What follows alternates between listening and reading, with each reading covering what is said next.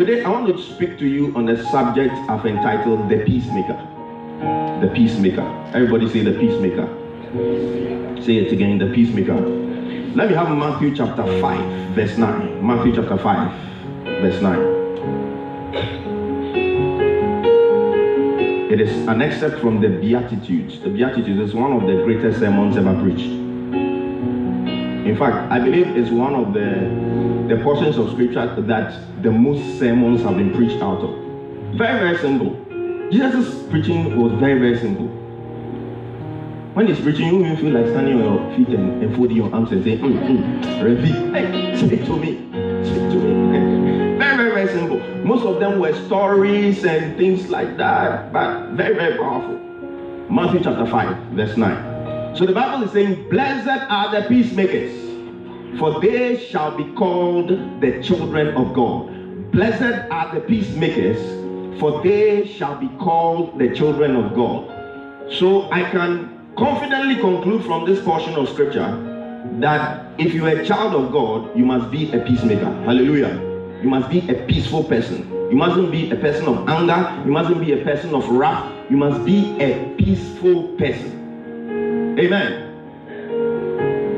Peacemakers are the ones who are called the children of God. Now let me contrast it with Ephesians chapter 2. Let's read from verse 1 to 2. Ephesians chapter 2, verse 1 to 2. I've shown you who the children of God are supposed to be. They are supposed to be peacemakers. Let me contrast it with...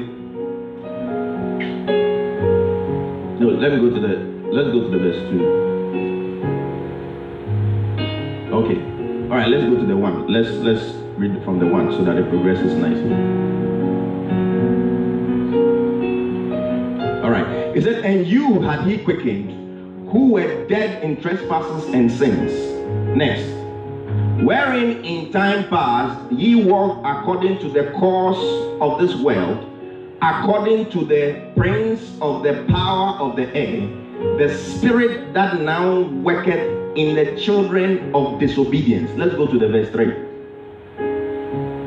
Among whom also we all had our conversation in times past, in the lust of our flesh, fulfilling the desires of the flesh and of the mind, and were by nature the children of wrath, even as others. Let's go back to the verse 2.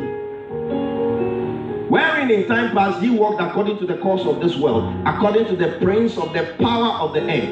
When we talk about the prince of the power of the air, we are talking about who? Satan. The prince of the power of the air.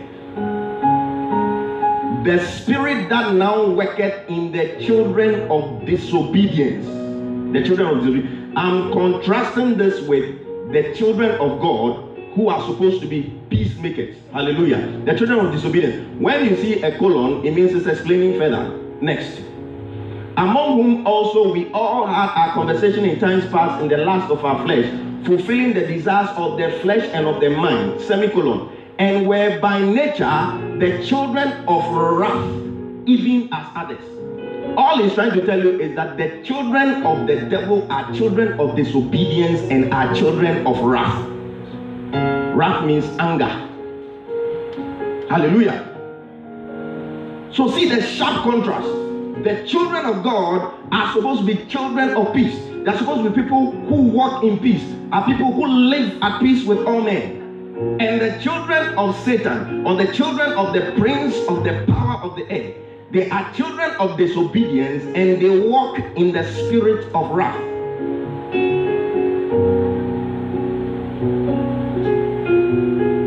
It is an important thing for a believer to walk in peace with the people around you.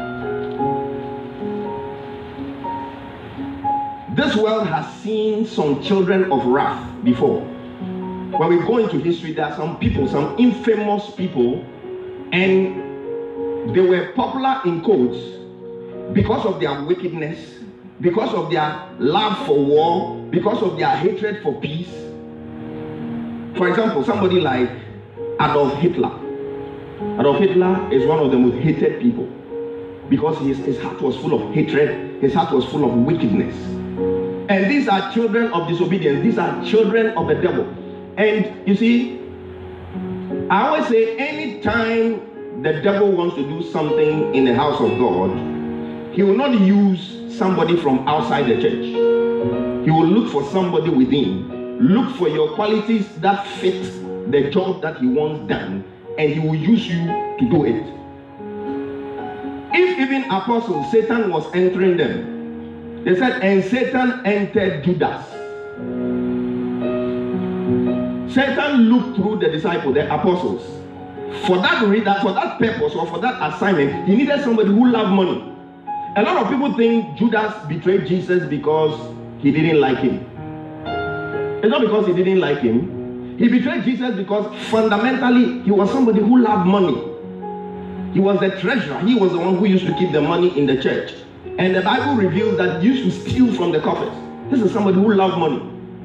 The moment the woman with the alabaster box opened the thing and he smelled the fragrance, he knew the price. He knew the brand of the perfume, and he knew the price. He knew that if you put a year's wage together, that is when you can buy. This is somebody who was materialistic. This was somebody who loved money.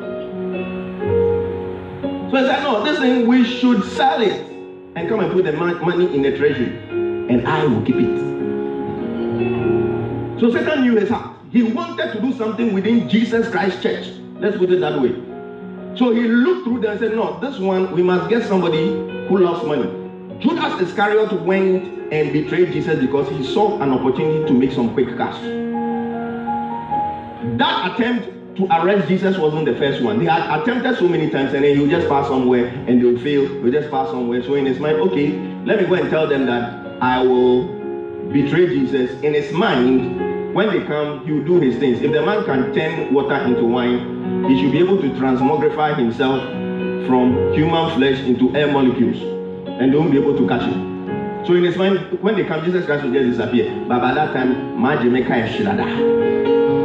that was Judas Iscariot's mind. For him, it was an opportunity to make money. So Satan saw that quality in him, and he came and used him. And the Bible says Satan entered Judas. So Satan is still entering people. When we say Satan enters somebody, or Satan is entering somebody, I'm not talking about the fact that you are possessed. Satan can enter your mind, take over your mind, and you start doing things, and you start seeing things the way you're not supposed to see things. So there are people that Satan enters. I believe Adolf Hitler, Satan entered him. Because some of the things he used to do, people like Joseph Stalin and Mussolini, and if you've read a bit of history, they were very wicked people. These are people I believe Satan entered and was using them. Adolf Hitler's charisma was beyond human. People could go for his rallies, and while the man is making those his rousing speeches, after the rally, people will come and they will swear that they felt like Adolf Hitler was talking to them one-on-one. It was like just them. It was as if he was standing in front of them talking to them. I saw a video that shocked me. This man was giving one of his rousing speeches, and the people were listening so attentively. I was like, hey, what kind of anointing is this?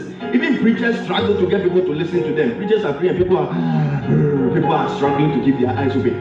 People were listening to him attentively, and he took a step to the right, and automatically the whole crowd did the same thing. It's like, this is control. This one is demonic anointing. I've been moving here. Are you moving? You are seated comfortably. You are comfortably seated. I don't think he just took a step to the side. Everybody followed him like that. That's control. So Satan enters people. So he is looking for people who are predisposed to anger. People who don't love peace. So when he wants to disturb the peace in the home, if he wants to disturb the peace in the family, he wants to disturb the peace in the church, he looks at those people and Satan enters them. I pray that Satan will not enter you. Contrast people like Adolf Hitler to men whose names are mentioned in dispatches. There are certain people, when they are mentioned, their names are revered in history. Look at somebody like Nelson Mandela. Anywhere you mention Nelson Mandela, it is followed by respect. Why? Because he was a man of peace. I don't know whether he was born again. I don't know whether he had the Spirit of God. But some of the things the man did, even born again, postgraduate, tongue-talking believers will not be able to do that. Can you imagine all the atrocities in South Africa? The white domination and the way the blacks were being treated like they were not humans. He rose up, started fighting against the thing. They caught him, put him in prison, not for 1 year, not for 2 years, but for 27 good years. And the place they kept them, Robben Island, was a serious place. The whole idea of Robben Island was an island. The prison was an island, so no escape. If you escape, are you going to get a ride from the sharks and the whales to come to the shore? No escape. If you are there, you are there. And there was hard labor, and they were beating them and treating them badly. The whole idea was that you, the political prisoners, want to kill your spirit. Treated them very, very badly. 27 years. He was in prison and hearing of the things that they were doing to his people. A woman will give birth to a child, nurture the child grows to become a teenager. One day, white policemen just go to the high school and start spraying people. When we were young, we heard of things like the Soweto massacre. All kinds of things. People were being killed. Places whites could go to, they'll say, you black, don't go. Meanwhile, it is your land. The gold and the things is for your ancestors. The land belongs to your ancestors. Very, very unfair. This man stayed in prison for 27 years. The world agitated and finally he was released. They did an election. Everybody knew he was going to win. He became president of South Africa. Everybody was expecting the inaugural speech. Everybody was expecting him to come and say, this is the time for revenge. Now we have the power. That which you did to us, we shall repay you 1,000-fold. That's what people were expecting. A revenge speech, a hate speech, and he shocked the whole world. He said he's not going to preside over any bloodshed. That his whole life, what he has been fighting against is discrimination. And he wasn't fighting just against discrimination against blacks, but he was fighting against discrimination towards all human beings. So the whites and the blacks will be the same. Some were disappointed. Others were like, give us the chance. We want to show these people something. He said it is peace that we want. And that was a smart move because even though the blacks were in power, the wealth of the country was still in the hands of the white people. So you start, things will just go haywire. So the hatred was still there. The man worked hard to bring the nation together. They hosted the Rugby World Cup in 1995. And rugby was like the symbol of white domination in South Africa. The rugby team was an all-white team. And the blacks hated rugby because that was the sport of the blacks. And football was the sport of the whites. And football was the sport of the blacks. So they hated rugby. But he galvanized the nation together. They were like, look, we must support our white brothers to win this cup to unite the nation. He managed to get the nation behind him. Yes, he had his opposition and everything. If you've watched the movie Invictus, it's about the story of the Rugby World Cup in 1995. When the white captain of South Africa is speaking about Mandela, I watched an interview of his. He said that day of the final, they managed against all odds to get to the final, and they were going to play against New Zealand. Those days, New Zealand was unbeatable. I mean, in rugby, New Zealand is like how Brazil is. Right now, Brazil, they are not seeing top. But those days, when they say Brazil is come to play against you, they must change the score 3-0 before you even start. They can give you 3-0, but they'll come and pass you and beat you. New Zealand was like that. They had some deadly players, very, very good team. Against all South Africa got to the final. And this captain said on the day of the final, before kickoff, when they were in the dressing room, all they saw was that the door had opened. There enters Nelson Mandela. A black man who is supposed to hate them, who is supposed to hate what they are doing, who is supposed to hate the sport, came and gave them a rousing, motivating speech. And the biggest motivation for him in particular was that when Mandela finished his speech and he turned around, he realized that Mandela was wearing the team's jersey and he was wearing his jersey number. He said that day he swore that if it means my head cutting, I will do whatever it takes to let this cup stay in this country. They played above themselves. The match went into extra time, one last kick, and they won the cup, and the entire nation was unified. 1995, 1996, they hosted the African Cup of Nations, football. So it's time for the blacks too. So he said, the blacks supported the whites, and we brought the World Cup. And that was their first time they were playing in the African Cup of Nations because they had been exiled from sports for a very long time. 1996, Ghana met South Africa in the semi-final. That time I was in secondary school. That day I went into depression. They beat us like kids. 3-0. It was as if the Black Stars, they couldn't keep the ball. All kinds of things. They'll measure you, Sulia, everything. The guys were playing like they were possessed. Final, they caught Tunisia 2-0. Finished them. 2 events. 1 man in the middle, unifying an entire nation because he was a man of peace. I pray that God will raise men of peace in his house. So peace is a very important thing. And the Bible says, as much as possible, live at peace with all men. All men means all categories of men.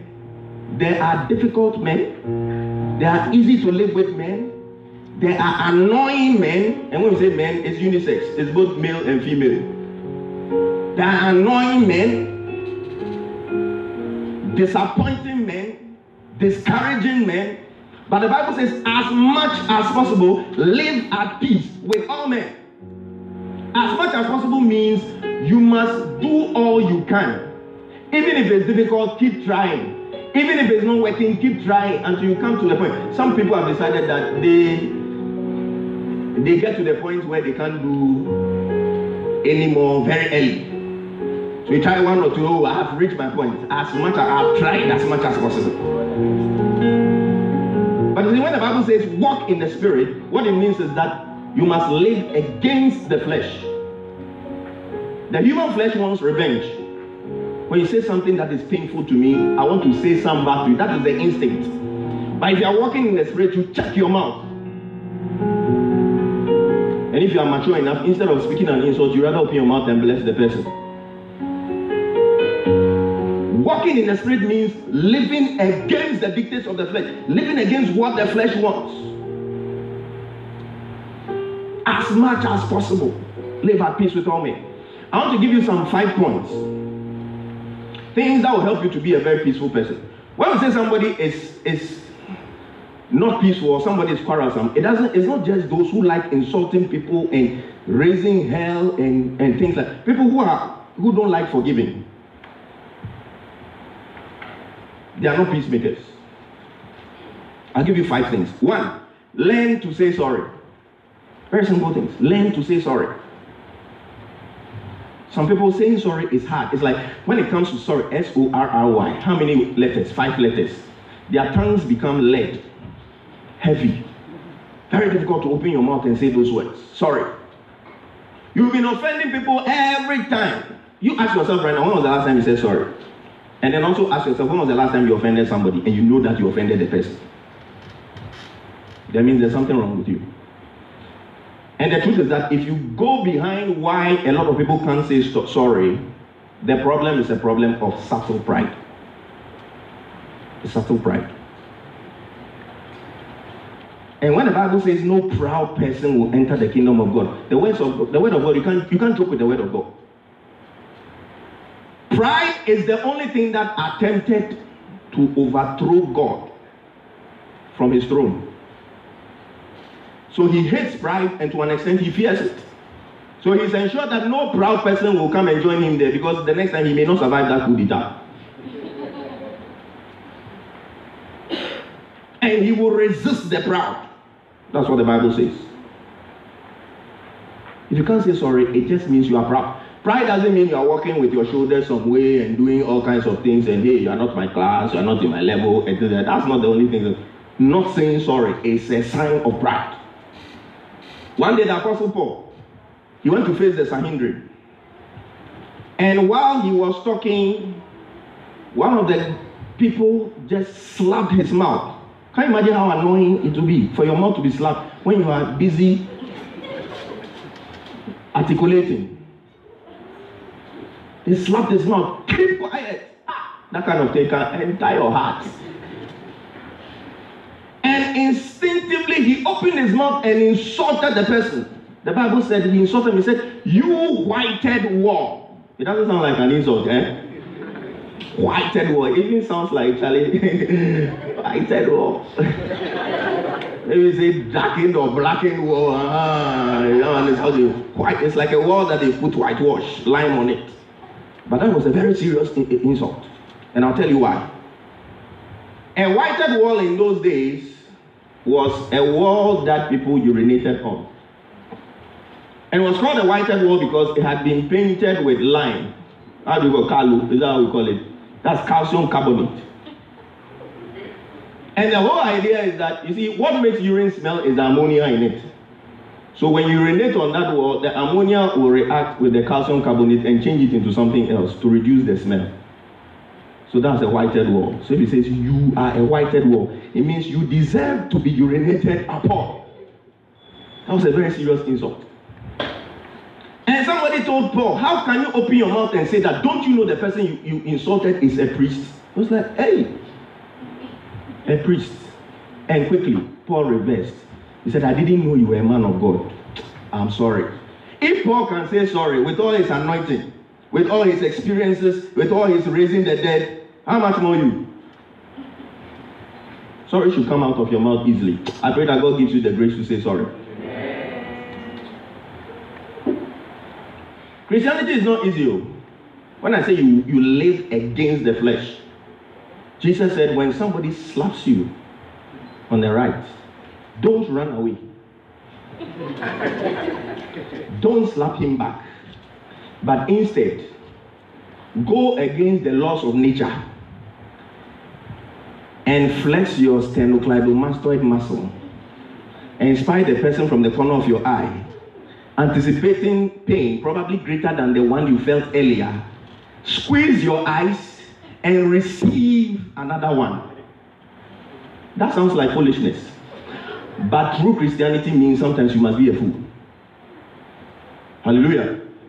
Sometimes we think we are right. I will never say sorry. I will never break the silence. Because sometimes when you are fighting, let's say with your roommate, and these things, they happen, where, a little misunderstanding here and there and all of that in the room, there's this cold silence and all of that.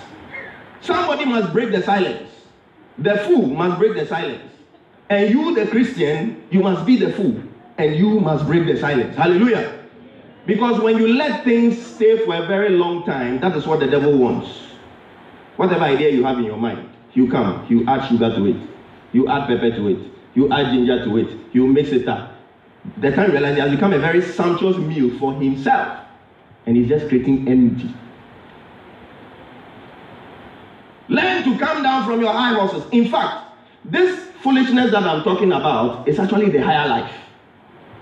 The one who walk in pride and say, I am remaining there. If he's not going to come to talk to me, I'm not going to talk to him. Blah, blah, blah. You are the lower life person. The one who can move against the gradient of the flesh and the gradient of nature is the wiser one, and is the one who is living the higher life. I pray that from today you will live the higher life. Yeah. Point number 2. Use less dramatic means to solve your problems with people. Some people are very dramatic. You offend them. I'm done with you. You are finished. To me, you don't exist. Hi! Dramatic means. And dramatic means also means using dramatic words. Do you think I am a fool? Do you think I'm stupid?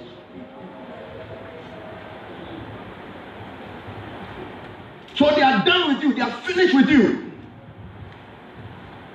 So they go to their phone. Contacts. They look for your name. Delete.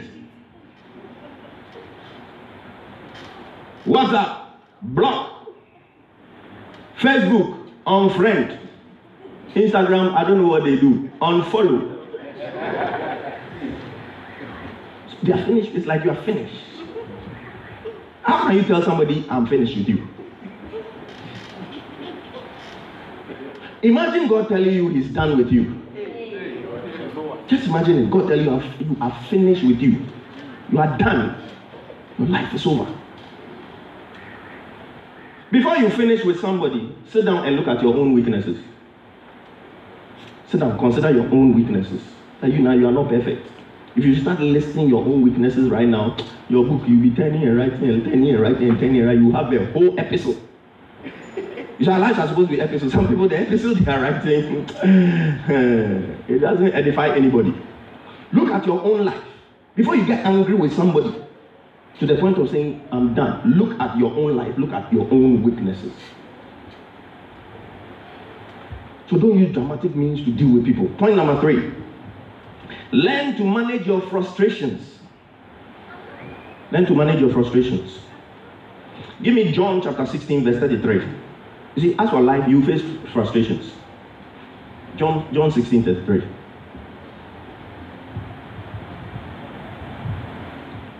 It said, these things I have spoken to you, that ye may have peace in the world. That ye may have peace. In the world ye shall have what? Tribulation. But be of good cheer. I have overcome the world. If you understand the fact that this world, you will have tribulations. You will have difficult times. It's not every time that things will go the way you want. When frustrations come, you will know that this situation has come, but this one too shall pass. Because a lot of the troubles we have with people is because we are not managing our frustrations well. Look, life is frustrating. You've learned, and the exam came, the result didn't go well. Somebody comes and is trying to pull your ear. Charlie, if you do, I'll go sound you. I'm not in a good mood. There are frustrations in life. Things will not always go the way you want the things to go. Things will not always move at the pace you want the things to move. But know that it's a normal part of life, and Jesus is assuring you that he has overcome. So instead of pouring out your frustrations on the people around you, and you see, when you're frustrated, you can do a lot of hurtful things. Hurtful things. You speak very unkindly, you hurt people, your attitude is foul, you just create a very negative atmosphere and negative energy around you. It's a very bad thing to create negative. When I'm talking about somebody who is creating negative energy, I'm sure you can relate to what I'm talking about. Create negative energy around you. It's like around you there's no joy, there's no happiness. You must learn to manage our frustrations. Frustrations will come, but Christ is assuring us that he has overcome. So instead of laying your frustrations upon people, he's saying, me, I have overcome. So come and lay your burdens on me. Come and pour out your frustrations on me. And how do you pour out your frustrations to God? You do that in the place of prayer. When you are pouring out your frustrations in prayer, you are not hurting anybody. You are not causing anybody harm. You are not discouraging anybody. Jesus says, me, I have overcome. So just come and place the things on me. Hallelujah. Give me Philippians chapter 4, verse 6. Frustration gives birth to anxiety. When you're frustrated, you become anxious. It said, be careful for nothing. Another version says, be anxious for nothing. But in everything, by prayer and supplication, with thanksgiving, let your requests be known unto God. So when you are anxious, when anxiety is coming in, the solution is that let it be known unto God. Go and pour your frustrations to him. He asked for him, you can talk to him anyhow. This. Some people pray and they're like, God, why are you doing this to me? He doesn't mind. Have you seen God ever strike anybody for praying those kind of prayers? Somebody was like, God, as for this my situation, don't send your son, no. Calm yourself because it is not child's play. Don't send your son. It's not child's play, so don't bring your son. You yourself, calm down and come and deal with my situation. Sometimes those who have that kind of relationship with God, they get some results that even those who have the reverence kind of thing, they don't get. He said, pour out your frustrations on me. Leave the people that are around you. Leave your roommate alone. Leave your friend alone. Leave your beloved alone. They are not the cause of your problems. Pour out your frustrations onto God. Give me Proverbs chapter 25, verse 28. Proverbs 25, 28. It said, he that had no rule over his own spirit is like a city broken down and without walls. There are a lot of believers that are like a city whose walls are broken down because they are frustrated, they are anxious, they don't have the control over their spirit. They get anxious and they behave out of character. You are like a city without walls. And when you are a city without walls, that is when Satan can enter you and use you to do all kinds of things. So build a wall around you by avoiding falling prey to your frustrations and anxieties. There are some people you don't want them around you when there's trouble, because you even have your peace of mind to think, hey, how is it going to? Hey, listen, there, we are finished. Oh, we are dead. Meanwhile, you need some silence to think of a solution. Take control over your spirit. Take control over your soul, your inner man. There are times you need to speak to your soul, which is the seat of your emotions. Somebody said, arise, O my soul, be strong and march forward. Learn to speak to your soul. Give me 1 Peter chapter 5, verse 7. 1 Peter chapter 5, verse 7. It said, casting all your care upon him, for he does what? Careth for you. That is where you must lay your frustrations, not on the people around you. Fourth point, discipline your tongue. Discipline your tongue. Every peacemaker has discipline. Discipline your tongue. James 1:15. James 1:15. And all these plenty scriptures, when you go back, go and read them again. That is when you really internalize the word. Somebody did some research and realized that when you hear a sermon once, it's only about 11% of the things that you pick.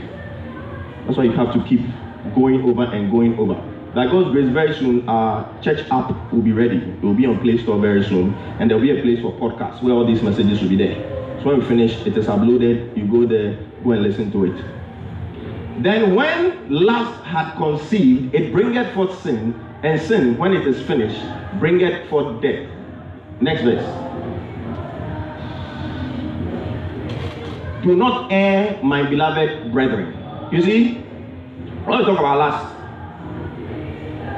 a lot of people think in terms of sexual lust, and any desire that is not from God is lust. The desire for revenge is an attribute of lust of the flesh. And when you entertain these desires, at the end of the day, you will end up sinning. Let's see James chapter 1 verse 26. James 1:26. He said, if any man among you seem to be religious or spiritual, and bridleth not his tongue, but deceiveth his own heart, this man's religion is vain. Replace the word religion. In other versions, they say spiritual. So if you think you are spiritual, but you don't have the control over your tongue, your spirituality is in vain. When God is telling you your spirituality is in vain, anything that can make your spirituality useless or of null effect is something you must take seriously. When somebody offends you, the natural instinct is for you to open your mouth and say something to the person back. But you see, you must come to the point where you can swallow the words. You can swallow the words. Have the control over your tongue. Words are very, very, very powerful. Once they leave your mouth, that is it. It's gone. It can be healed, but it will heal with a scar. Proverbs chapter 12, verse 18.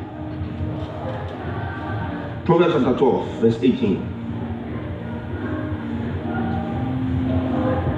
There is that speaketh like the piercings of the sword, but the tongue of the wise is health. There are some people, their words, they pierce like the sword. The kind of words they choose, the kind of sentences they put together, they are words that will pierce you, they will hurt you. But they said the wise man, the tongue of the wise is health. So the wise people, they speak and they make you feel okay, they make you feel good. I pray that you learn to bridle your tongue. Psalm 141 verse 3. This is a prayer everybody must pray. If you can pray it on a daily basis, pray it. Psalm 141 verse 3. It says, set a watch, O Lord, before my mouth. Keep the door of my lips. It's a prayer you must pray all the time. It's like telling God, put passy guard, burglar proof on my mouth, so that things that must not escape from it will not escape.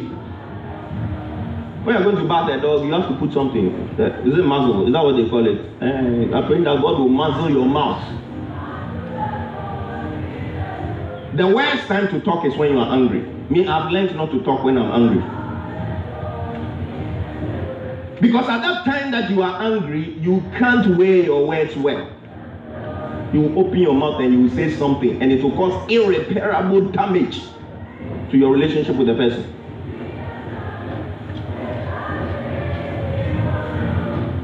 Learn to manage your anger. That is point number 5. Learn to manage your anger. As you learn to manage your tongue, learn to manage your anger. Are we as Christians allowed to get angry? Yes, we are allowed to get angry. But there are terms and conditions that come with the anger. Nowadays, we download a lot of things from the net. There are terms and conditions and we don't read them. We just agree, accept, we agree. Somebody did some research and some terms and conditions, he put a clause in it that said, all of your children will be mine. If you accept, there was some free internet something. All of your children and all of your properties will be mine. He put it in there. Nobody read it. All of them agree, like that. So a lot of believers, we are walking around, we have accepted Christianity, we have accepted a lot of it, we don't know the terms and conditions. Anger, you are allowed to be angry as a believer, but there are terms and conditions. Open to Ephesians chapter 4, 26 to 27. Those are the terms and conditions.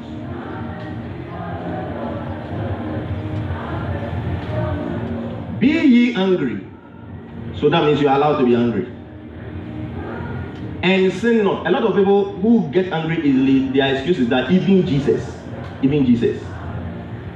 got angry and took a whip and went into the church and lashed the people. So me too, I'm allowed to. How many times did you see Jesus doing that? Wasn't it only once? So be angry and sin not. Let not the sun go down upon your wrath. Wrath and anger are the same. Neither give place to the devil. So those are the terms and conditions. 1, you can get angry, but make sure that anger doesn't get you to sin. 2, don't let the sun go down upon your anger. That means the lifespan of your anger should not be more than 12 hours. That's what it means. From sunrise to sunset is 12 hours. If you are angry with somebody for more than 12 hours, you are contravening scripture. You are being disobedient. And disobedience is sin. Judgment Day will be very interesting though. You think you are some way, but when the mirror is put before you, you realize that, hey, what I thought I was, that's not who I am. But the Bible says, judge yourself so that you will not be judged. And God has given us a very good mirror, which is the word of God. So see yourself in the light of the mirror of the word of God and start modifying yourself. Hallelujah. If you are angry for more than 12 hours, you have contravened scripture, you have been disobedient, and you have sinned. That's what the Bible is saying. So he said what? If you are coming to give a sacrifice, and you remember that you and your brother have an issue, go back and settle before you bring your offertory. So that means if we start offertory right now, and you dance, you come and put the thing in here, you must tell the one who gives the money to refund. Go and make peace and come, because that offertory is useless to God. It's useful for the church, but it's useless to God. It's useless to God. Those are the terms and conditions. Proverbs chapter 12 verse 6. We'll be wrapping up in the next few minutes. Proverbs chapter 12 verse 6. The words of the wicked are to lie in the wait for blood, but the mouth of the upright shall deliver them. Let's read Proverbs 19:11. The discretion of a man deferreth his anger, and it is his glory to pass over transgression. What it means is that the wise man will sort of pass an opportunity to be angry, or he defers the anger. It's like somebody does something to you. You can show anger, you can respond in an angry way immediately. But he's saying the discretion of a man deferreth his anger, and it is his glory to pass over a transgression. That means when you forgive somebody, when somebody does something to you, somebody says something to you, and you have a right to retaliate and you don't, it is to your glory. It is a feather in your cap. It is to your glory. Ephesians 4:31.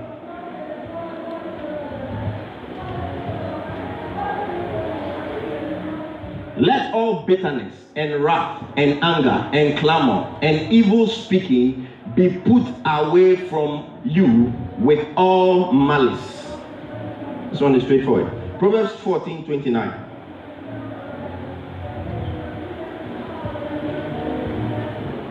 He that is slow to wrath is of great understanding, but he that is hasty of spirit exalteth folly. Folly is a nice way of saying foolishness. I have a certain sermon. I prepared it a long time ago, but I've not had the courage to preach it anywhere. And some sermons, when you preach, placards may appear at the back. But I'll preach it in this church because I am the general overseer of this ministry. Hallelujah. You know the title? The Portrait of the Foolish Man.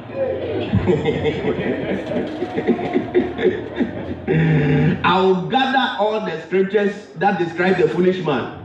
That day when you finish, when you go home, you go and sit and take a second look at yourself. So he's saying folly, hasty of spirit. He exalted folly. There are some people, when they are angry, they don't react violently. But even in their calmness, there is violence in it. There are some people who know how to insult. It's like, they say when you want to see the real color of tea, put it in hot water. That's when the real color starts coming out. If you want to know if somebody is a dadabi, or the opposite of dadabi is halabi, they hala for life inside. A dadabi or halabi, step on his toes. The dadabi will say, ouch. The halabi will say, ajay. That's the litmus test. Alpha, shall I come and step on your toes? And see which of the two you are? Ouch. Our church is full of dadabis. That means our tithe will be big, our offerings will be big. Hallelujah. Some people, they are not violent about their anger, but even in the calmness, they are very caustic in the things that they say. There's a teacher that I had in school. I'm finishing with this story. They used to call him a name he didn't like. They used to call him SS Apapa, and he didn't like it. He had a certain way of walking.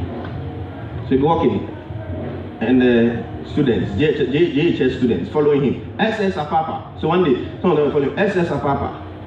He kept quiet. SS Apapa. He kept quiet. SS Apapa, the one who was leading the gang, he just turned. Instead of being angry, and it was like you. Because your mouth is long, you think you were a dog. Think about the insult word. This is a very serious insult.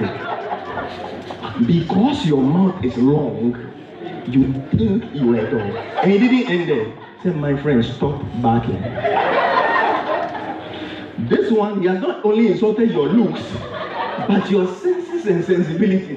That means you think looking like being a dog is big time. That means there's something seriously wrong with you. This is worse than him giving him a 5-gun, a finger salute and shouting all invectives. But I pray that God will bridle our tongues and soften our hearts. I pray that any bitterness in your heart will be taken away, and any unforgiveness in your heart will be taken away.